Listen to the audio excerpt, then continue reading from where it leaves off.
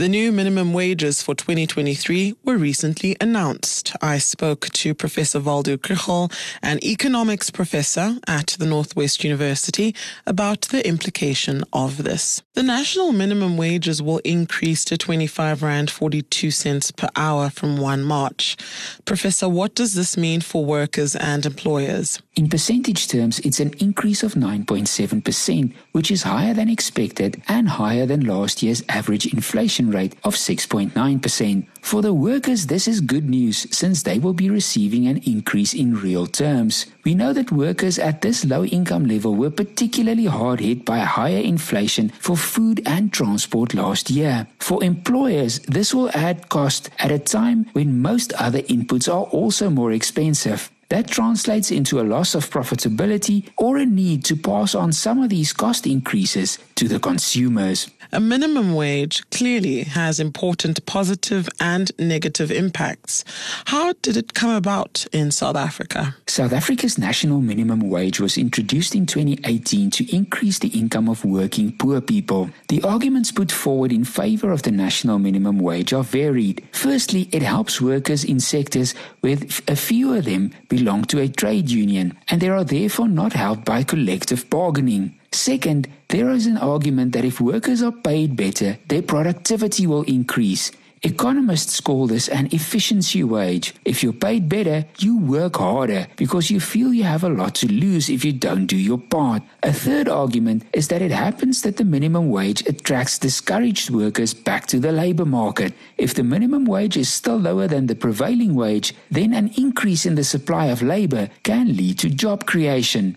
The disadvantages are, of course, that it causes a direct increase in labor costs, and it also makes labor more expensive relative to the cost of capital. A minimum wage for unskilled workers can also lead to workers with more education and higher skill levels to demand higher wages to protect their wage premium. Is there evidence of what happens when a minimum wage is introduced or increased? There is very little strong empirical evidence for any of these claims in the research literature. There are studies that show that minimum wages have no impact on employment. Others find that the impact varies between sectors or according to the size of the company that has to pay the minimum wage.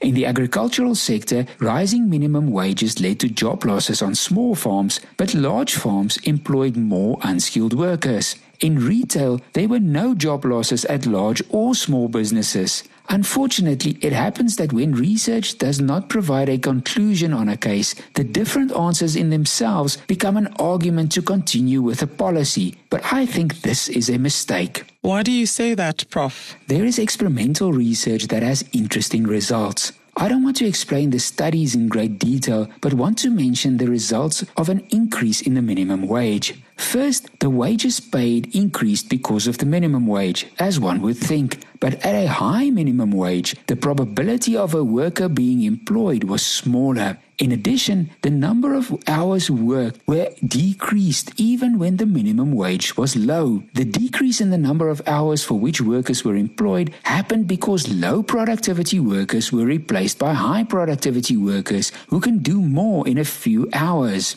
I think it explains the impact of minimum wages that we see in South Africa in the agricultural sector and among domestic workers. Minimum wages can lead to fewer employment opportunities and to job losses, and they harm the very people they are trying to protect. But maybe we've known this a long time. Is there another solution to the unemployment problem in South Africa? It is education at all levels. We need to teach kids to read and write again, through to adults that have to become lifelong learners. Since I'm speaking on behalf of the business school, I should mention their excellent opportunities for further education in all aspects of management. The best way to get and keep a job is to invest in your human capital. That was Professor Waldo Krugell from the Northwest University, who spoke on behalf of the NWU Business School about unemployment and the implications of the new minimum wage.